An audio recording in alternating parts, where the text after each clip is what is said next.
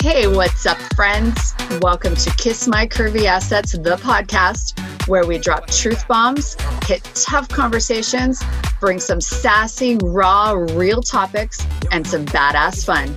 I'm your host, Lori Mort. Let's journey together on this roller coaster ride set to empower us, enlighten us, invigorate us, energize us, and just help us keep rocking our bodies and rocking our lives.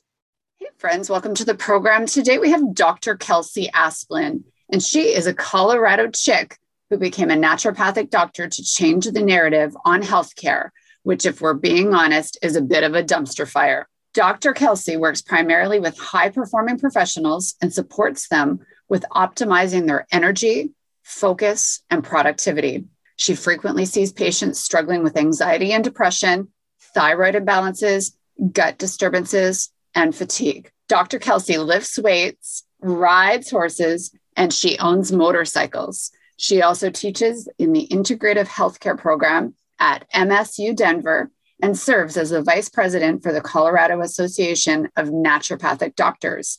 So besides being a total badass babe, she's clearly got her shit together. Kelsey, welcome to the program. Oh my gosh, Lori, I'm so excited to be here. I was just telling you off of recording that I don't love social media. I am the first to complain about social media. I just loathe everything about it. But you and I connected on social media. You live in Colorado. I live in Canada. Mm-hmm. We didn't know each other from a hole in the ground. And here we are. Here we are. I know, it's funny. I don't even like social media either. So the universe just aligned.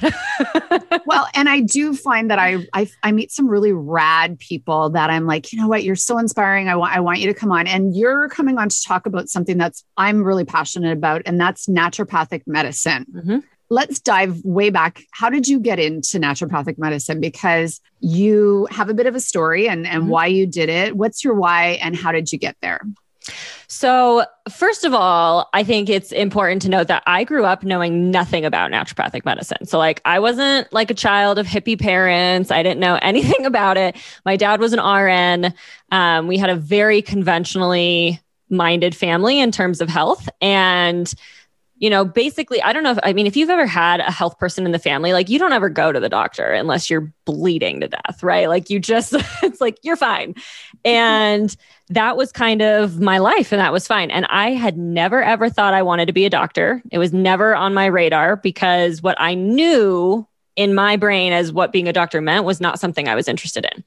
And when I was in high school, I started having a couple different health issues. Now in high school, I was a straight A student. I was part of student government. I was doing extracurriculars. I was overloaded. And at the time, wasn't consciously aware of how overloaded I was, but initially I started getting eczema, and I was getting these patches on my cheeks, huge, which is just a nightmare for any person, let alone a high school girl, right? This is the worst thing.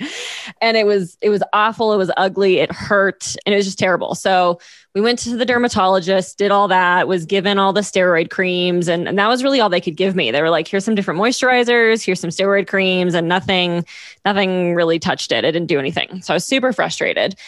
And down the road from my house was a natural food store, which I have seen my entire life driving by it. But I was like, it was just not part of my world. And I went in there purely out of desperation and pulled something off the shelf that said it was for eczema. And it was this cream, and I squirted it out, and it was gross. It smelled so bad. And it was this brown, gooey, it was just gross. And I put it on, and within a week it started going away. I was like, okay, there's something that's cool. There's something to that. And I didn't really go much further than that. I was just like, okay, that's something interesting. Well, then fast forward maybe 6 months to a year, and I was in my first interview with a college that I was looking at going to. I was sitting down with the dean, and I walked in, and something happened that I had never experienced before. I got super nauseous. I got it was like I was in a dream, when you're in a dream and you kind of have tunnel vision. And I felt so bad. And it's he sounded like he was underwater.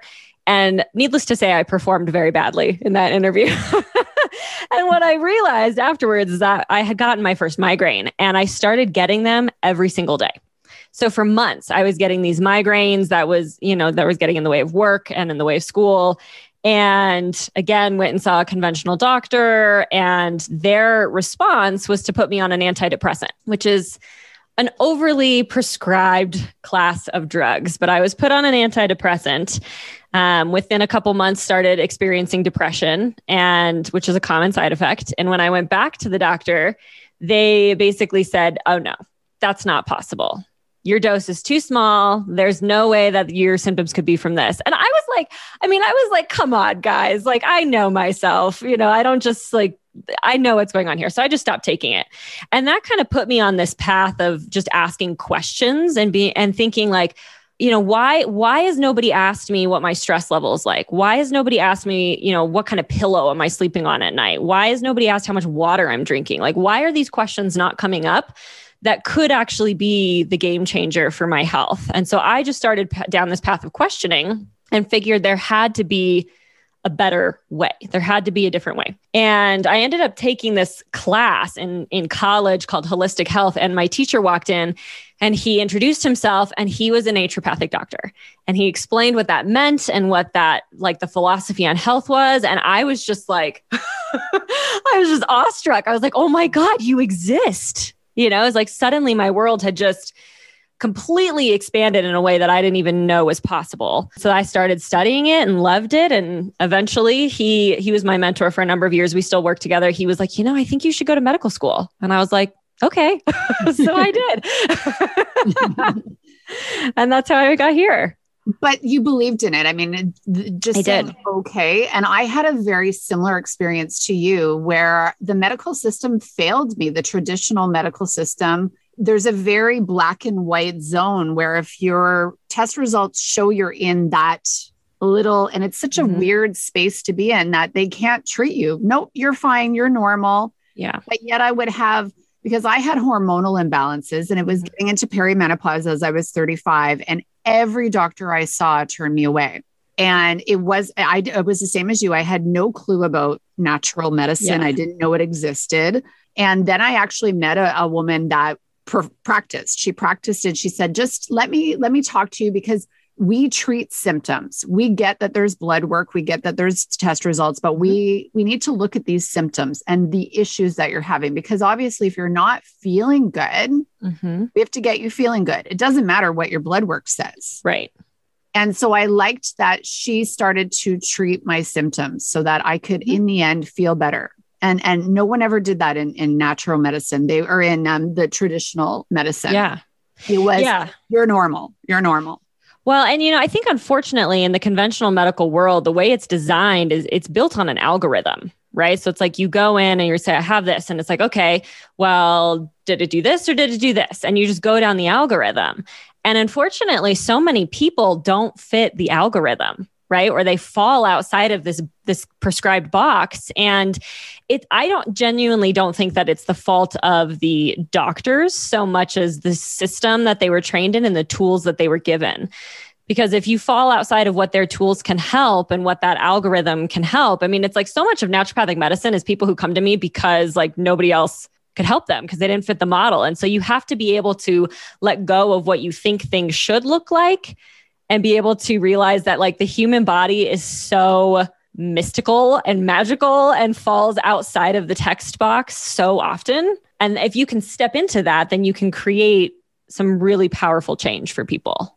And I love that. And I actually had a doctor that was really honest with me once too. And when we were dealing with my hormonal imbalances and issues, he said to me, Lori, in medical school, we take a 4-hour course on hormones, 4 hours. He goes, you've probably read more textbooks than I have on hormones. This isn't something we've studied. It's not my area of specialty. Yeah, I can recommend you to a specialist. It's going to be a really long wait to get in the medical system. And you're sitting in suffering while you're waiting for that. And it was great that he was honest to me about that, because then I was able to say, you know what, when you go somewhere like natural medicine, there's more specialty involved. There's more specialization. There's more the approach is such a greater scheme of things than what general medicine, the conventional way is. And, it was great that he told me that, because otherwise I would have kept going and seeing doctors and allowed them to have that control of, I don't know how many times I was told I was normal. Mm-hmm.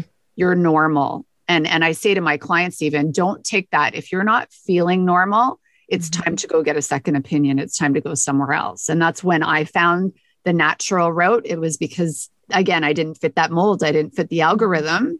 And I didn't have to stay on a lot of the supplements and a lot of the protocols that we used, but it got me to feeling back to where I actually felt good. And that's everything I do is about feeling good.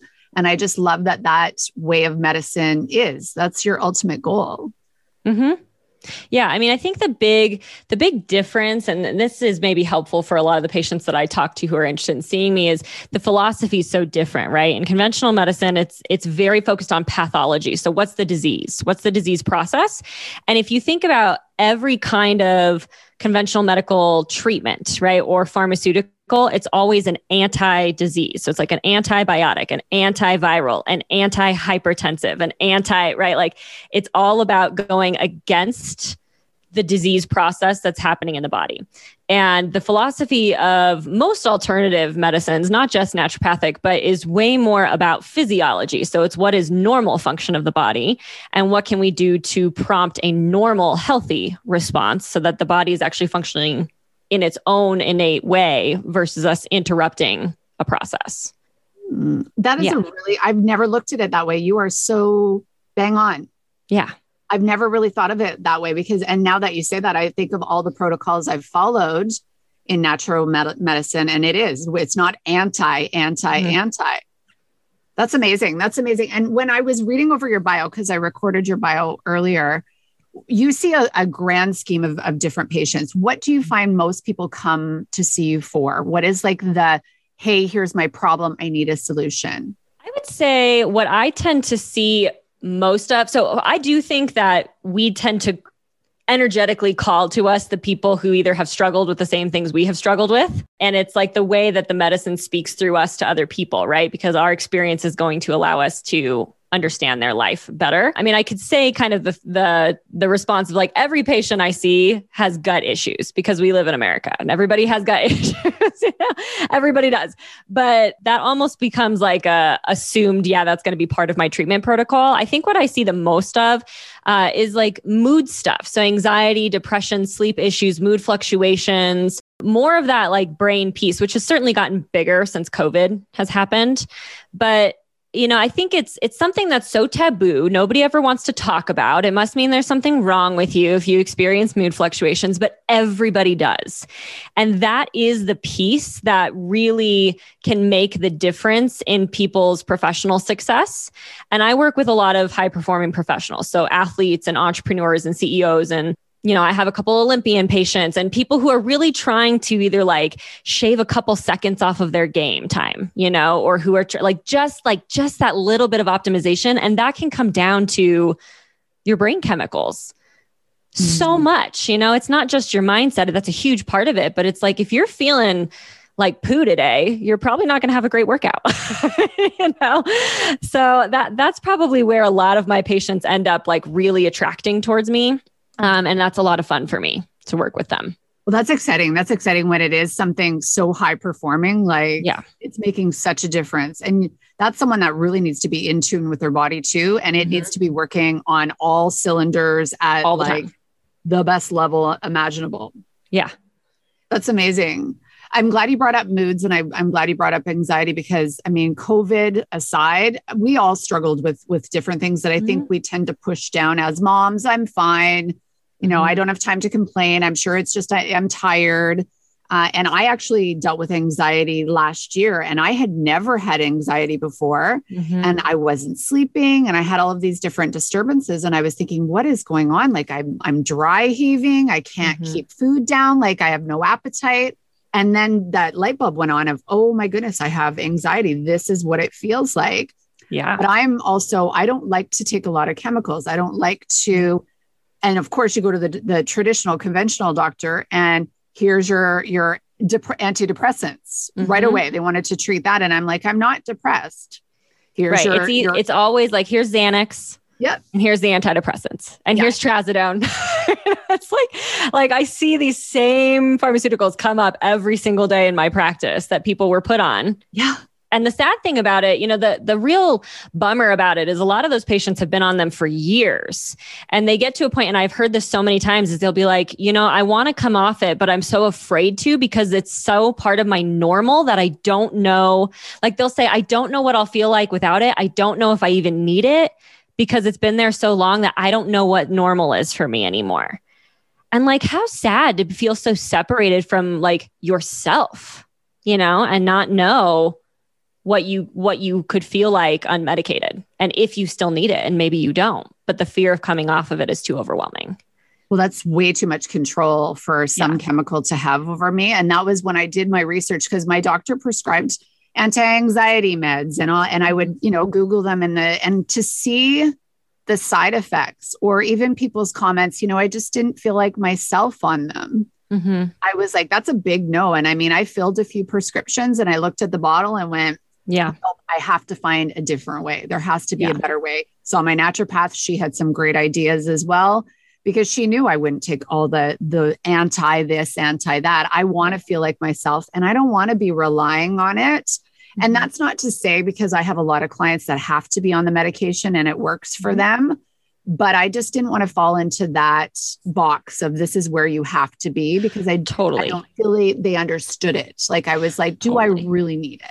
Totally. And, I think that's a really good point. I'd like to back up and say that like, just because I'm a naturopathic doctor does not mean that I'm anti-conventional medicine, right? Like conventional medicine and pharmaceuticals and surgery and has changed the face of health for sure. And there's absolutely a time and a place for it. And there is a reason to use a pharmaceutical.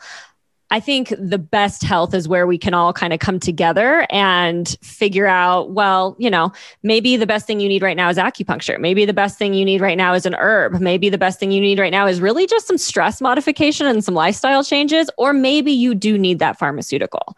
And figuring out or gauging where each person is, I think, is the most important, and what really could change the face of healthcare to being more healthcare instead of disease care. Well, and I'm lucky. My doctor, she's younger. She's very in tune with different medical professionals. Mm-hmm. And she's the first doctor I've ever had that when I see her, she'll look at my blood work and my test results and say, I can't treat you because my numbers say that you're normal. Go see your naturopath, because of course they send the blood work back and forth to each other.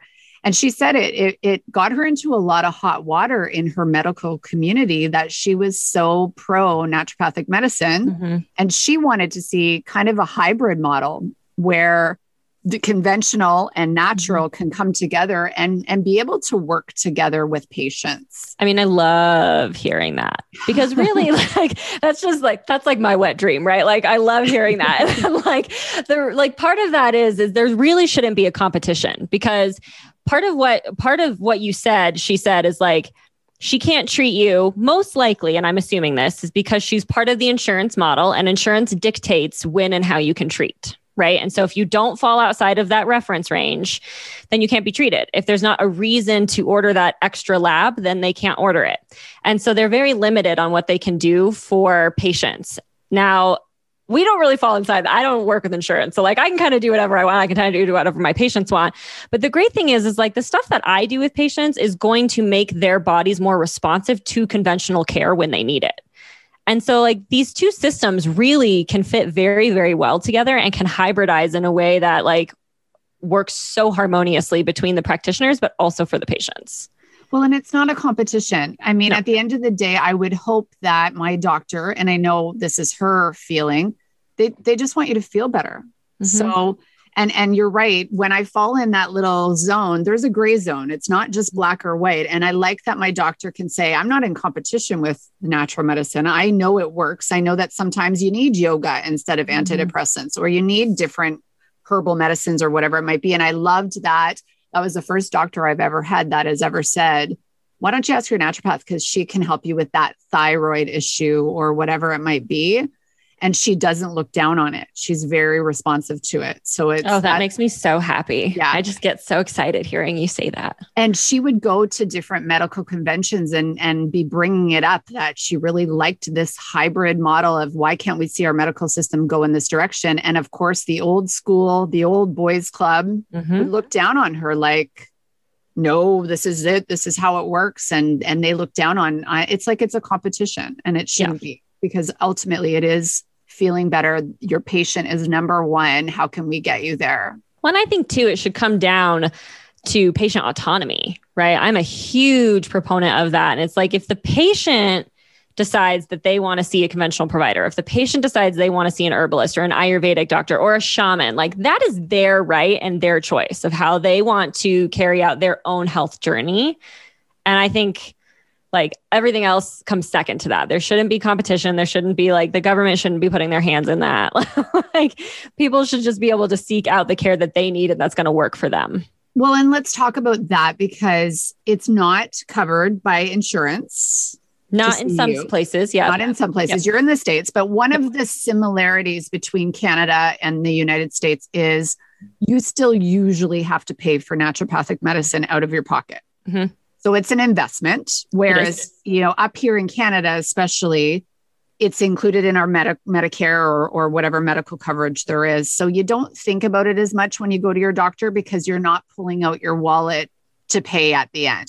Right. But in order to have that full health optimization, and you mentioned health optimization, we're going to kind of go into that. Sure. You sometimes have to pay for what you need to get that end result of feeling better.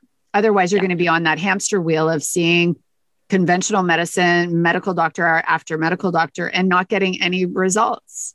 Yeah, absolutely. Do you find that the financial challenge is large for you down there? Or do you find people are more open to, you know what, I know I have to invest in myself? I think that has changed over time. I think so much of that rests in our paradigm of health, right? And we have been, for generations, have been brought up under this idea that you only go see a doctor when something is wrong, and it's their responsibility to fix it or to give you something so that you can go back to living your crappy lifestyle and just kind of keep going, right? It's like your health is not your own responsibility. It's the doctor's responsibility. And then you just kind of go on your way. And I think that's changing. I think that has been changing over the last decade, with people getting way more involved in yoga and being way more aware of their health and being, I think it's changed or it's changing. I think that when I first started practicing, and this is a real problem in my industry for sure, is because everybody no doctor goes into medicine thinking like, I don't really care about the people. No doctor goes to medical school like, I'm just so excited to owe $500,000 at the end of this. And I'm so excited for the burnout. Like nobody thinks about that, right? Yeah. Everybody just wants to help people. And the problem with that, and I see it pervasively in my industry, is that we tend to be a lot of doctors who are bleeding hearts, and we tend to want to give away our services for free and just help everybody. And I think when I first started practicing, I had this mindset of like, I think I undervalued myself, right? For sure. I for sure, that's not even an I think statement. I for sure undervalued myself and undervalued my knowledge and my expertise and all of the hours and time and pain I had put into learning all of this stuff so I could help people. And it was so strange because early, I was charging way too little, and I still had people complain about the price. And in the years since then, I'm not the most affordable doctor anymore, and I have far fewer people complain.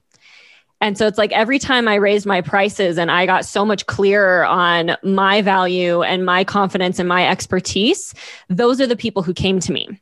And so I definitely have people still who, when I talk to them and we go over my prices, they'll be like, wow, you're really expensive. Or like, wow, that's more than I thought it was going to be. But then they'll pause and they'll say, but I know you're worth it. So put me on your schedule for next month and I'll save up. And it's like, it's just a very, very different energy. I use that word very lightly because being a naturopath, when you say that, everybody goes into like woo-woo world, right? But it's just a very different energetic exchange where people are so much more, they feel my confidence, they feel my value, and they understand that I'm bringing something to the table that they've never had before. And they realize it's something that they're ready to get on board with. And so they save up and they come see me, and then they have great results. Just what you described is my exact business, because even though I'm a fitness, wellness, empowerment coach, I would devalue and undervalue my services all the time because I wanted to help as many people as possible. So the ones that would come to me that would all of a sudden complain about price, I would feel like I needed to give it away for free, almost. I mean, I was really doing a lot of things. And then I noticed that when I was giving it away for free, people didn't value it as much. Yep. So those that were getting it for free weren't putting the commitment and the effort into it. It was all me doing all the work.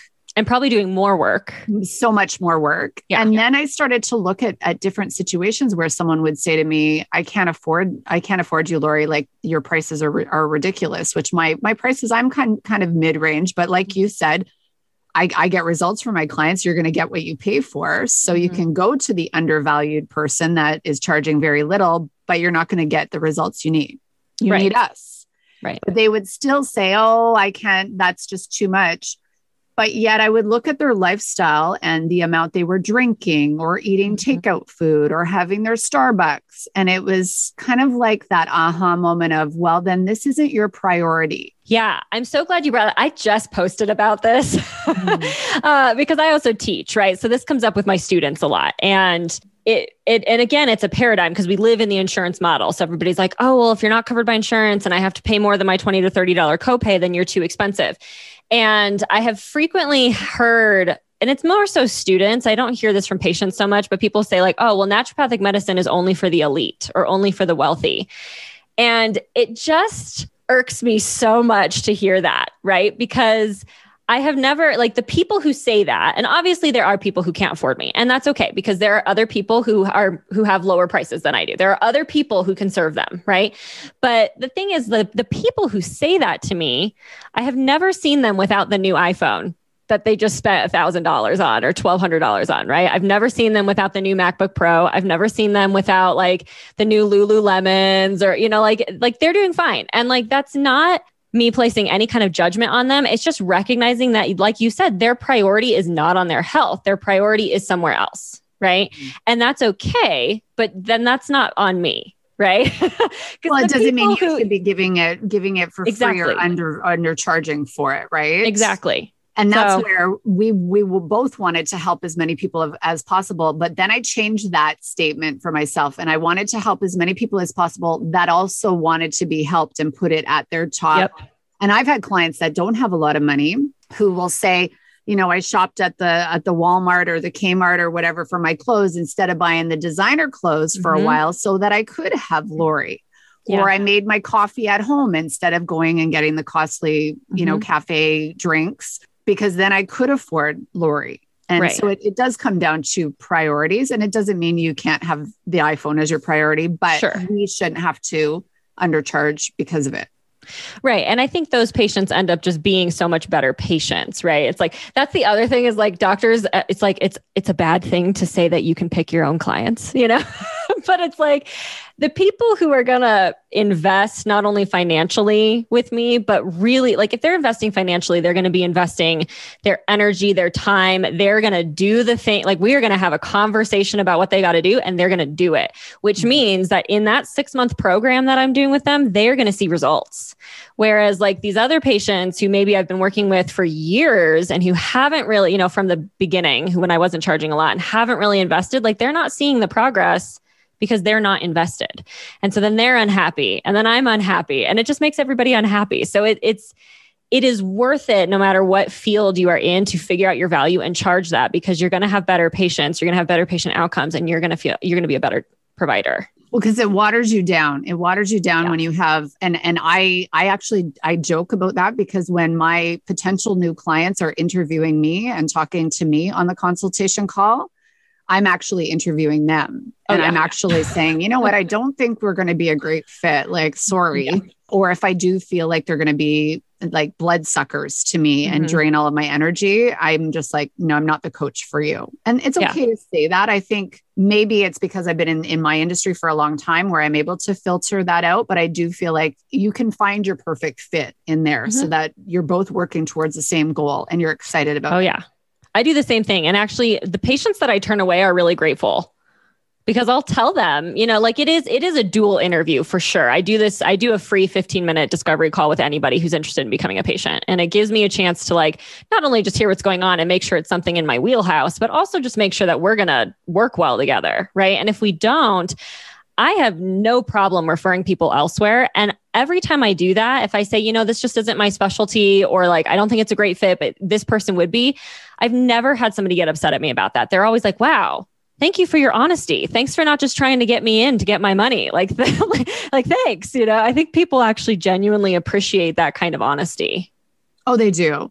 Yeah. Because I think too, and sometimes people just aren't ready for us. Sometimes I'll say to someone, I don't know, you're not really ready to give up these certain mentalities. For me, it's like the fad dieters, the extremists. But yet I'll hear from them maybe 6 months later that will then say, you know what, we sat back. I thought about what you said and I'm ready for you now, Lori. Will you take me? Right? Like you have to have that moment where, And now let's talk about the importance of health optimization, because we are seeing the shift in the last probably 10 years where people are really starting to look more internally to feeling good. It was always before look good. No one was really tuned into their insides, their digestion. I mean, that's a huge word that I hear a lot from my clients that I never would have heard 20 years ago. No one cared if the food made them feel good, as long as it gave them abs or whatever the end goal was, or they were just eating terrible food and not really thinking about what it was doing to them. How do you find the shift happened and where do you see it going? Because it's the same in the United States as it is in Canada. People want to feel better. Yeah. I mean, and I think, it's great for me in my industry, but it's become kind of sexy and fashionable to be healthy. Like it's not just about how you look anymore. It really is like, it's like even the style has changed. Like everybody's walking around in their yoga pants, it's like, that is the fashion. Thank goodness. I know, right? Thank God that's here. But, I think when that happened, because it became fashionable to have a yoga class, it became fashionable to shop at, am I allowed to say brand names on here? Yeah. Because it became fashionable to shop at Whole Foods, As soon as they'll sponsor me. Right. I was like, I kept thinking about that. I was like, what names can I throw out that'll like come back for Lori? But like, as soon as that happened, I really do feel like it came in as a fashion statement first. But then, I mean, an obvious consequence of that is people are going to start noticing changes, right? Like if they're being more physically active, if they are actually eating in a way that is supplying nutrient density to their body, then they're going to start noticing like, oh, I feel different. It's like it became very fashionable to be gluten-free. And I'm not a bandwagon person. So like when I got into naturopathic medicine school and everybody's like, everybody should be gluten-free and dairy-free, I was like, no. And I was super resistant to that for a really long time. And I still don't feel like everybody should be, right? But my opinions on that have changed because I myself am gluten-free and dairy-free. And it's not because I'm celiac. I don't have any kind of allergy, but I kind of accidentally discovered through my own experimentation that I felt a lot different. And the thing is, it's like, we talk about this a lot with food sensitivities, but like, let's say you do have some kind of sensitivity to dairy, which most people do, right? Most people do. But let's say you do, and you don't know it, and you're eating dairy every single day of your life. You're going to have this low grade kind of chronic inflammatory response happening in your body all the time. And because it's happening all the time, that feels normal to you. And so you don't know that you could feel any different or feel any better, right? Until you pull that out of your system for a number of weeks and the antibodies go away and the inflammation goes down. And then suddenly you're like, oh, like my brain's clear, my mood's more stable, I'm not as snotty all the time, and you're just like, wow, I had no idea that I could actually I could be this different person. And that's where the optimization comes in, right? Is if you can find these little tricks or hacks that can just tweak your body system so that, wow, maybe you don't have as much inflammation. Maybe you're not as bloated. Maybe your bowels are actually regular, right? Maybe your brain is thinking more clearly so you can sleep more deeply. You can process. Like those are the things that are going to make you have an edge in your business above the next person because you're on fire. Well, and it does. It affects your career. It affects your relationships, how you're feeling all the time. Because like you said, if you're walking around and you don't even really know you're bloated, but you're bloated and you're not sure why. Yeah. It's amazing when you're on the other side of that and you're not bloated anymore. Like how that affects walking into a boardroom to be the commander of a meeting or asking for a raise, or, I mean, it's the small shifts, but it's not even just gluten and dairy. I find with my clients, we look at digestions on their check-in forms because it could be cute. Like for me, I can't eat cucumbers, raw cucumbers. There's nothing wrong with a cucumber. My goodness, it's amazing. But when you're that tapped into your health and how you're feeling, I know if I eat raw cucumbers, I'm going to be bloated. I'm not going to feel good later. Well, and it's interesting too, because so many people connect food just with digestion, which is great. I mean, it's great that people are actually paying attention, but it makes such a difference on your mood. I have had so many patients that like, they get angry if they eat certain foods. They get more, that's me with dairy, is I get super depressed for about 3 days. And I cannot be like a top performing professional if I'm depressed and on the couch for 3 days.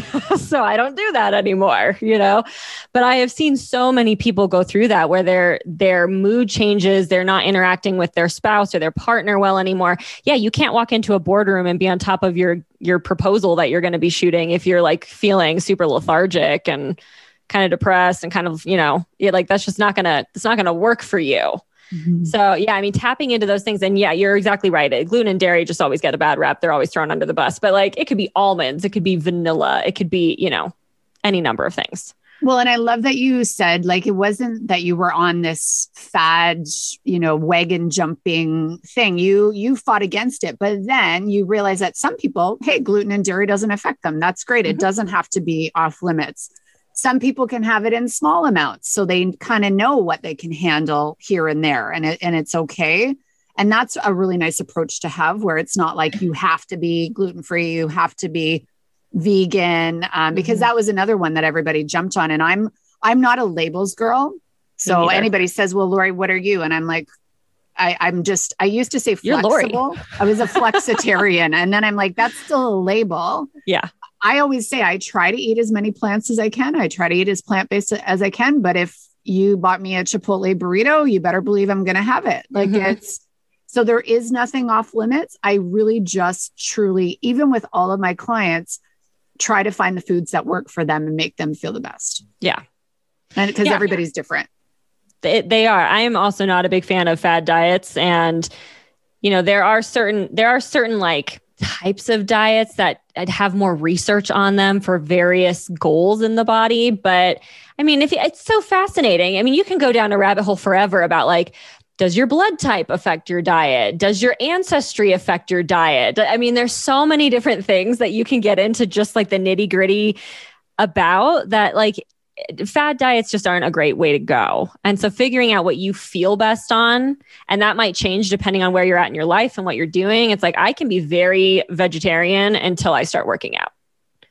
And then I cannot be anymore, I love that you said that. I love that you said that, because I was vegan for 2 years and I was always cold. I always felt like my muscles, because I had a lot of muscle. I was a competitive bodybuilder. I was a figure competitor. I was always freezing. I was never full. And it was like my muscles were eating each other. And then when I added back in a little bit of meat or fish or whatever I did, I was like, oh, I feel better now.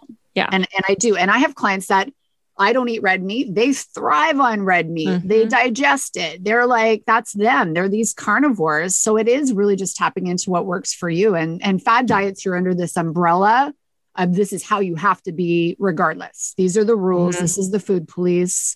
And that's just too much to have to fit into that kind of box. Do you find that you work with people a lot on nutrition in terms of how they feel, gut health? Yes. All the time. I feel like, I just feel like we were never taught how to eat well, and our parents weren't taught how to eat well. It's like I grew up, and I love my parents, but like I grew up eating frozen peas and boxed mashed potatoes. It was like, it was the era of convenience, and it was like, well, no wonder I never liked vegetables because frozen vegetables are awful. But, like, they didn't know any better. They both were brought up in families that like was all about convenience and affordability, and we just didn't know any better. And I was fortunate enough to learn that. And so what I see is a lot of times patients come in and they will say, well, I eat pretty healthy, or I think I eat pretty well. And then I'm like, okay, great. Let's actually talk about it. Tell me what you ate in the last 24 hours. And we go through it. And the thought of what eating well is versus what actually eating well, there's a very big gap there. And so it becomes a huge piece of education. And I will say that nutrition is the hardest thing for people to change. It is the most difficult. It is the most quickly sabotaged by their friends and family and themselves. And so it becomes a much bigger education piece where we'll start to make just small changes. I'm big about like, I want you to leave the office understanding why. So I'm never just going to say, well, you need to eat better and exercise more, which is what a lot of doctors say. Like they're going to know exactly what kind of exercise, how much, why that's going to stimulate their metabolism differently. They're going to know maybe 1 or 2 steps. Like, I just want you to eat an extra vegetable every day. Like, could we just do that? Because that's going to speed up your bowels. It's going to give you more of your vitamins and minerals. It's going to like do so much just in that one thing. So we'll start small. And then I will oftentimes either be working with like a nutritionist or a wellness coach, or refer out if somebody needs a lot of counseling, just because it's not a good use of their money to be paying me to do nutrition counseling every week with them. So I'll usually try to bring somebody on who's a little bit more affordable for them to do kind of that specific maintenance under my plan. Do you find that you see a lot of hormonal imbalances and disturbances, perimenopause, menopause, andropause, like all the different, do you see a lot of people that are struggling? Oh, yeah. So much. And it tends to be, there's been this shift over the last decade or so of people experiencing hormonal changes at times that we wouldn't typically expect. So it's like so you mentioned a lot of the hormonal changes related to sex hormones, right? Your estrogen, testosterone, progesterone. And we are seeing a lot more women on one end of the spectrum going into, men and women going into andropause and menopause earlier than we would have typically expected. But we're also seeing young people going into puberty much earlier, right? And so it's interesting because that can be tied into so many different things and like conspiracy theories and all this stuff. But, we know that there is a higher amount of sex hormones in our groundwater. We know that it's getting into the meat that we're eating. We know that it's coming out of the plastics that we're using. And so people have this higher level of exogenous hormones in their body. And so it's messing with people's endocrine system, because not only do they have what they're producing, but they also have this whole extra pool that's coming outside of them they can have unpredictable results in the body. So there's that piece. But the other big thing that everybody says hormones and automatically thinks sex hormones, but your endocrine system dances, right? So if your sex hormones are out of whack, then it's going to throw off all the other ones. So that means your adrenal hormones are going to be out of whack. Your insulin, your thyroid, your neurotransmitters, all of that stuff is going to get out of whack. And so when I'm looking at a patient and they may come in with a very specific, like my hormones, and I'm like, okay, well, let's look at all your hormones. Let's look at your gut health, because that's probably affecting your hormones. Let's talk about all of that stuff. It's true. And I always have, in my book that I wrote, I have a chapter on check your hat, and that's your hormones, adrenals, and thyroid. Because I think women my age are always just hormones. It must be my estrogen. It must be. And it's like, no. It could be thyroid, could be adrenals. Like you mentioned insulin, cortisol, it could be all of that stuff, but we get hormones in our head and that's it. But they're all intertwined. If one's off, it's going to bring the rest with them. Yep. When you mention younger people, I'm noticing as well with some of my younger male clients, this dip in testosterone at really early ages. Yeah. Like in their 20s, they're needing to be on test replacement therapy, whereas it used to be my 60-year-old male clients. Yeah. Well, and that also, I kind of mentioned puberty is like what we're seeing is that girls are going into puberty and maturing much earlier, and boys are kind of not, like they're delaying a little bit. And a lot of that, I think, and there is certainly evidence to support this, but there's still a lot of questions in the community, right? Is that there are so many they're called xenoestrogens, but exogenous estrogens in our system, in our environmental system that is influencing our body, right? So xenoestrogens are chemicals that look like estrogen. And those come from plastics, perfumes, a lot of cleaning products. Things that we're just inundated with every day, right? And the way that they work in the body is because they look like an estrogen, they will bind to your estrogen receptor, but they bind and can have like a 10 times stronger effect. And estrogen is at its core a growth hormone. It tells your body to grow. That's why it stimulates puberty. That's why it stimulates the menstrual cycle, right? And if you have a 10 times factor saying grow, right, that's where we start seeing puberty earlier in girls. That's why we're starting to see high estrogen dominance issues like fibroids and estrogen dominant tumors growing at younger ages. That's also why we're seeing higher estrogen in boys and in men, causing less testosterone and more of that like hypogonadism, infertility issues. So, it's pervasive, right? It's in the food we eat, it's in the water we drink. And most of our like filters that we get for our water, none of them talk about filtering out the birth control that your neighbor peed out next door and is in the groundwater. Like that's not anywhere. It's true though that they don't. Like it's, oh my goodness, it's going to be bottled water for me. But it is, it's funny, all of those statements that you just said, just in the last few minutes, when I think about the conventional medical system, this isn't known.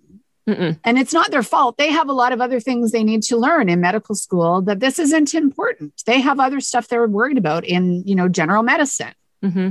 So that's where things like this get overlooked. And you're fine. You're just a growing girl. You just grew X. You had a growth spurt earlier. It's not something that they know about. So it's not something that you can get answers for. Right. And because it's really happening, we are the test pool, right? Like because it's happening now, we haven't seen the long-term consequences of that, and you brought up estrogen and testosterone. It's like estrogen is a growth hormone. And there are many cancers that are related to having high levels of estrogen over your lifetime, right? And so it's like, we don't really know what's going to happen few decades down the road with this population that's just been like seeped in estrogen, and I have the same concern about people using testosterone replacement therapy, especially in these young men, is like a lot of the T clinics that are out there are just shooting people up so high on testosterone that they're just like, they walk out of those clinics like these raging bulls for 3 weeks. And the problem with that is like testosterone is also a growth hormone, and so we need to be careful. Like hormones are not something that you should just flippantly mess around with. I think there are definitely people who are candidates for hormone replacement therapy, but I do not think that, it's a fashionable thing in health right now, right? And anytime something becomes fashionable, I think it's exploited. And I think there are concerns. It concerns me as what we're going to see down the road from that. Yeah. Like what's going to happen in 10 years or 20 years from all of this. Or these are the guinea pigs that are dealing with all of this right now. Where do you see naturopathic medicine go? Like where is your hope for it? Because it's definitely, it's more mainstream now than when I was younger. No one knew about it. Yeah. I can tell you what my hope is for it. I feel like naturopathic medicine is always a precarious field, and it kind of like it's always changing. There's this joke that the elders in our community used to say that you were never a true naturopathic doctor unless you'd been arrested once. And because we used to be arrested for being like snake oil salesmen and quacks, and it's unfortunate. And there's still a lot that feeds into that today of people who haven't legitimately gone to a naturopathic medical school and have that kind of education, but still put themselves out there as a naturopath. And so that's problematic. But I think because there's so much more public awareness, I think because people are really wanting to take their health back into their hands and have more control and have more autonomy, I do feel like we are in this forward momentum right now, which is really exciting. And the part of my vision, can I share like what I want to do a little bit? So this is like my bigger plan, right? So I love my patients. I love working with my patients, but what I have realized is that doing one-on-one patient care, there's a ceiling on how many people you can impact. And especially in naturopathic medicine, our appointments are so much longer. I sit with my patients for 30 minutes to 90 minutes. So it's like, I can only see so many people in a week. And I wasn't really great with that because I wanted to help more people. And unfortunately, in most medical schools, they don't teach you anything about business. And so a lot of doctors are terrible business people. And because the insurance system doesn't support naturopathic doctors, most naturopathic doctors are forced to become business people. They have to become entrepreneurs. They have to open their own clinics.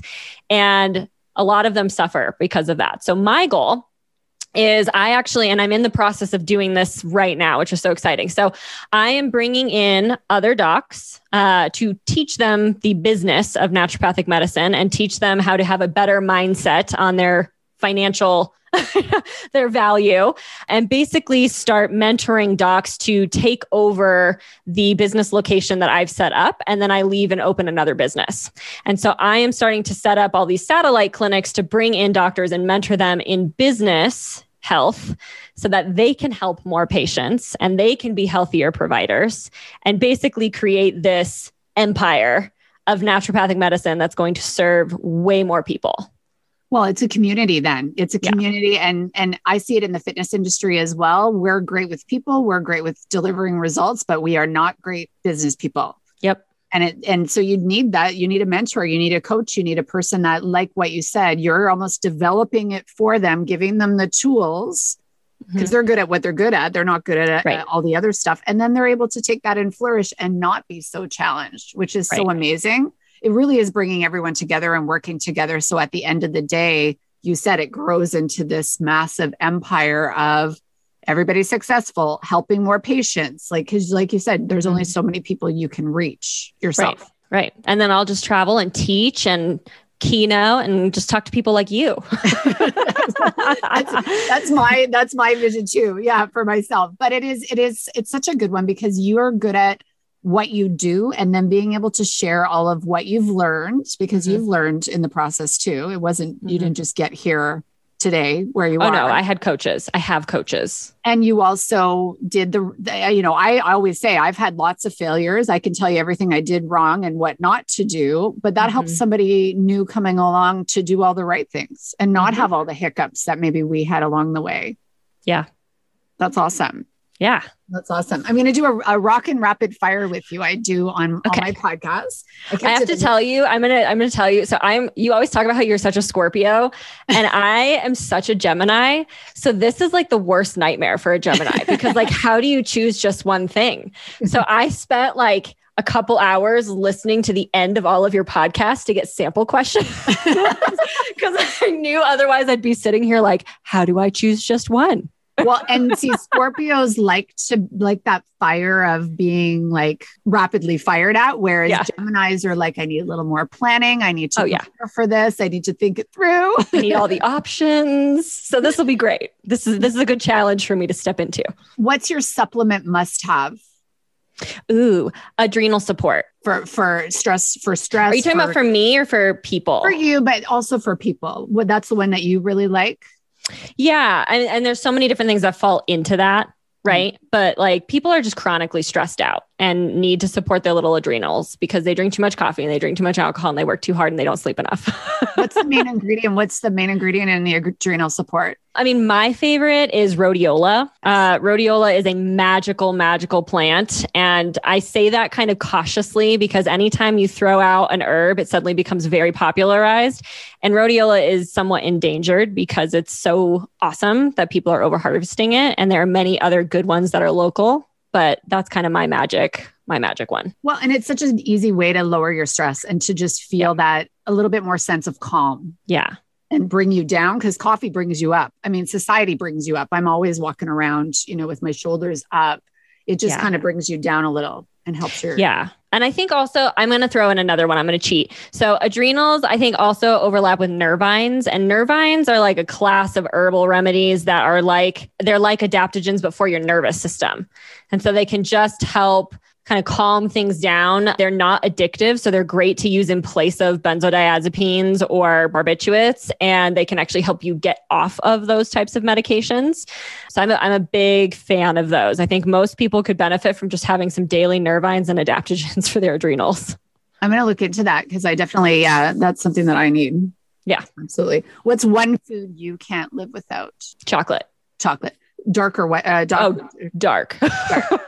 Do you like dark chocolate almonds, or is it just straight dark chocolate? Straight up dark chocolate, like 75 to 80%. Yeah. I used to be a 90% girl. And then I slowly started to have, you don't eat dairy, but I would slowly get into less and less. And I need to get back to that because 90% is definitely that rich It's got the antioxidants. It's actually good for you in quotation marks. Yeah, it is. I can totally say that chocolate is a health food.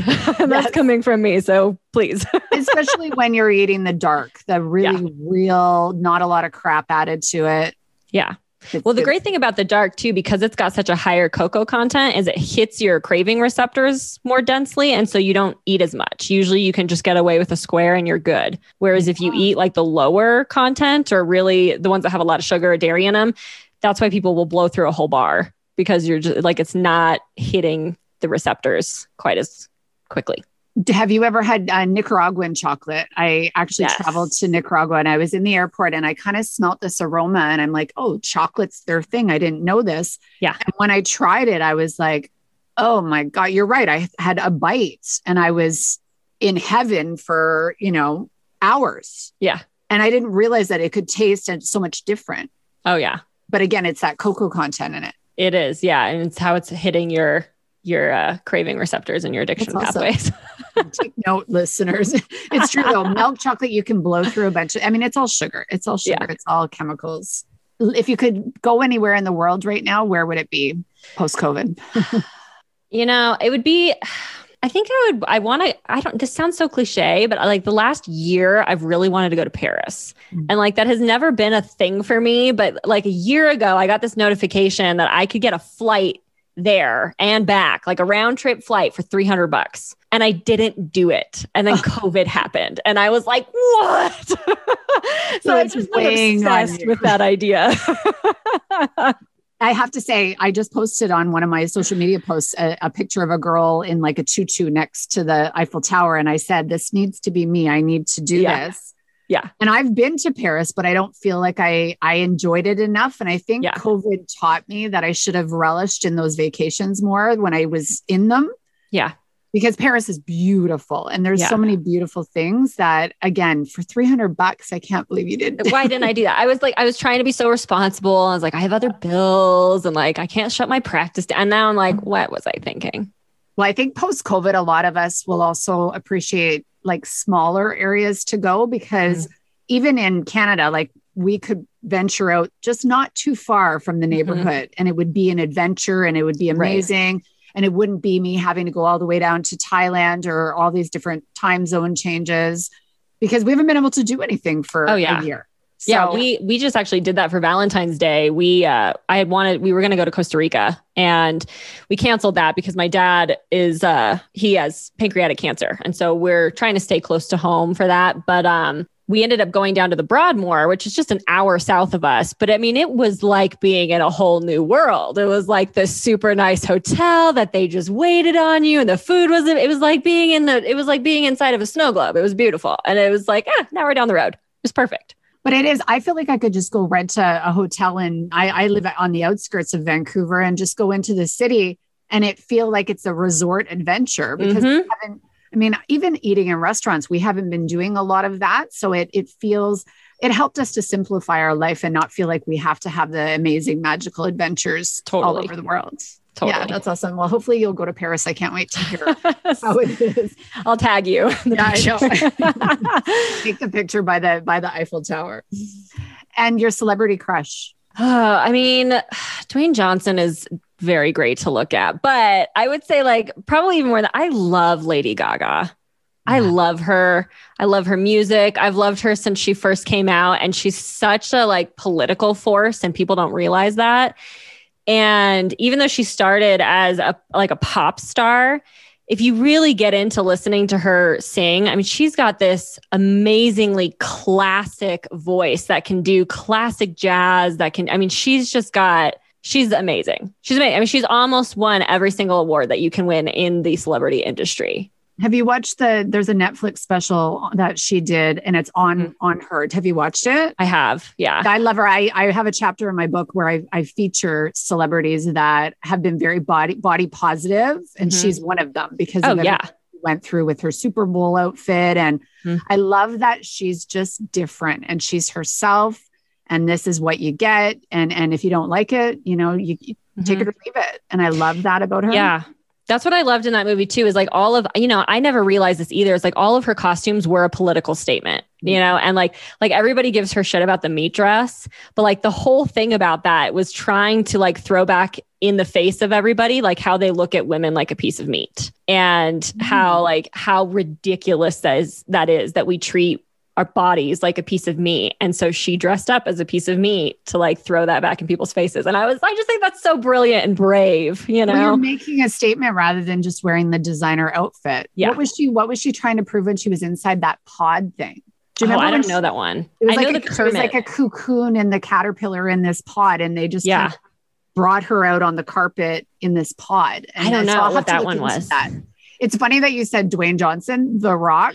I think I've done 25 podcasts. And when I ask that question, when I do, you know, to the females that have been on, it's 9 times out of 10.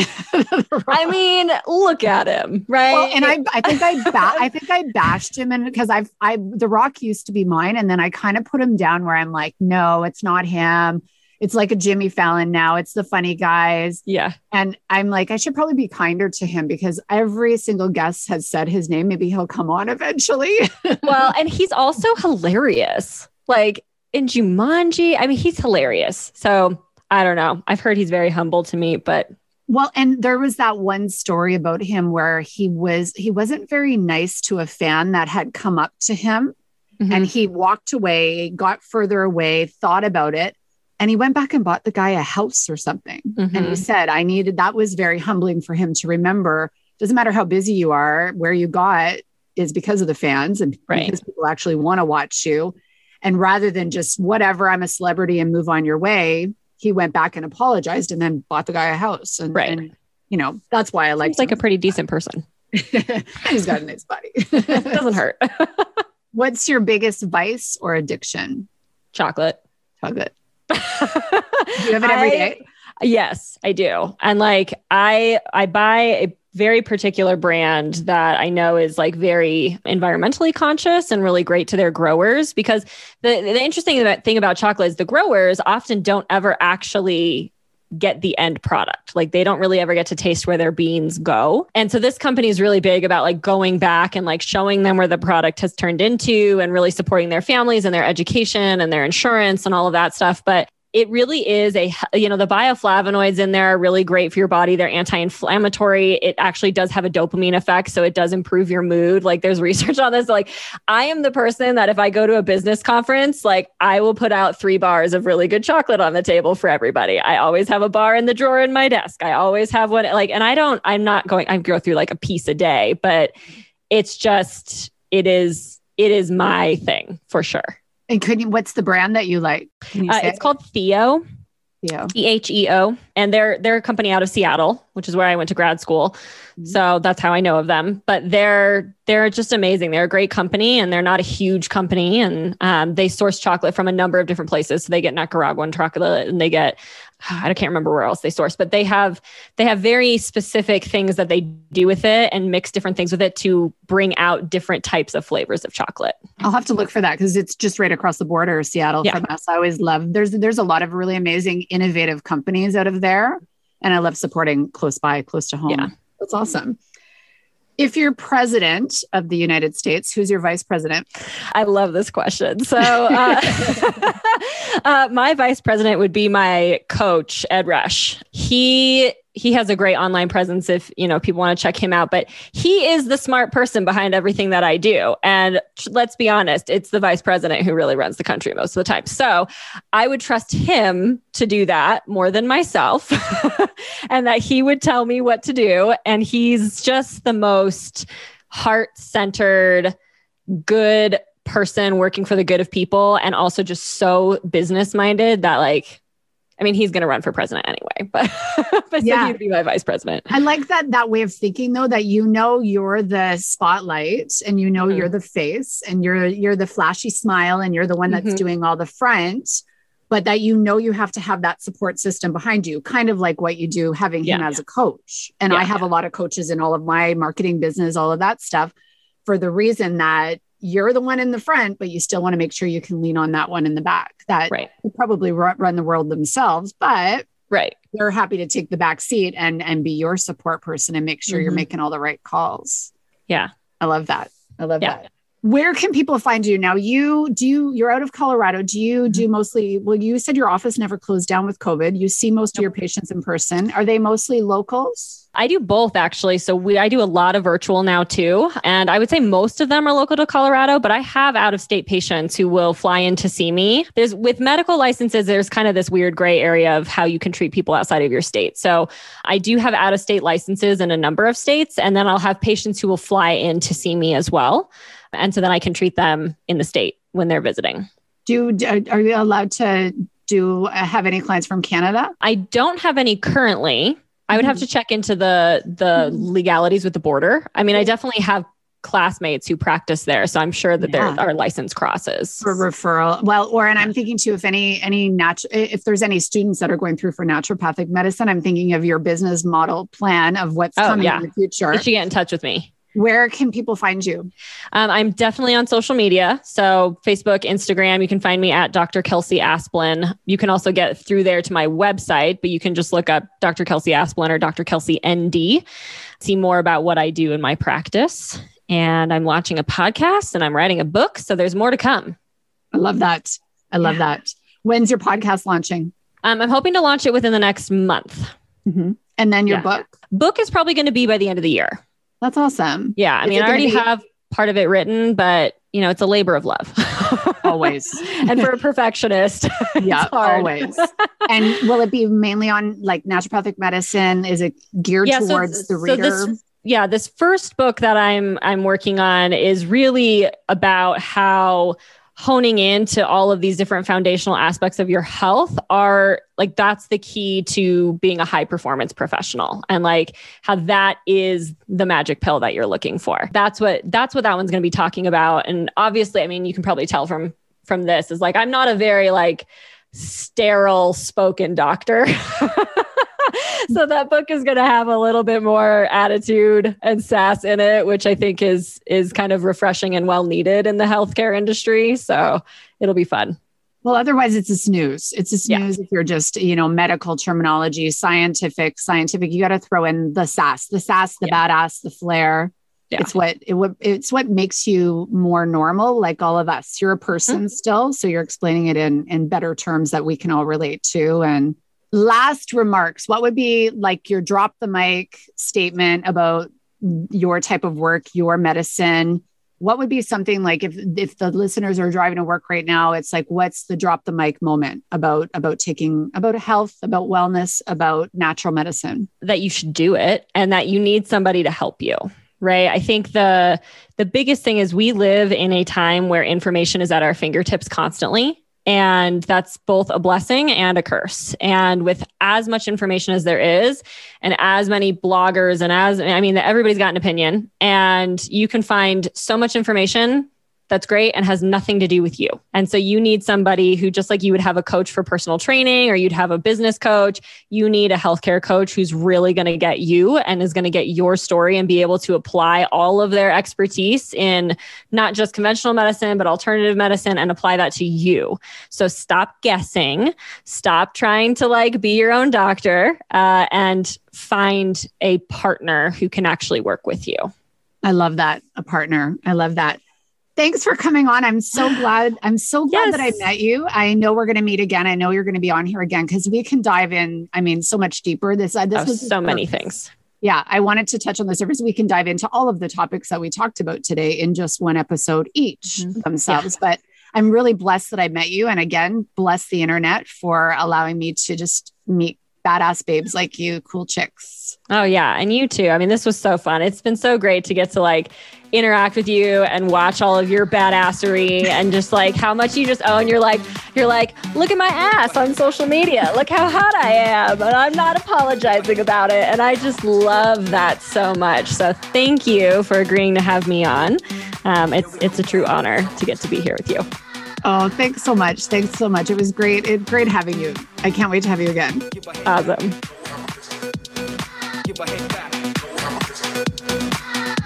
Thanks so much for listening, friends. If you want more tips and tricks on rocking your life and rocking your body, be sure to check out my website, LoriMork.com, or follow me on Instagram at Lori.Mork. Be sure to subscribe to this podcast where each and every week we're going to release new episodes with down and dirty topics, some wicked guests, more badassery, and just have a kick-ass time together. And if anyone has a problem with it, they can kiss my curvy asset.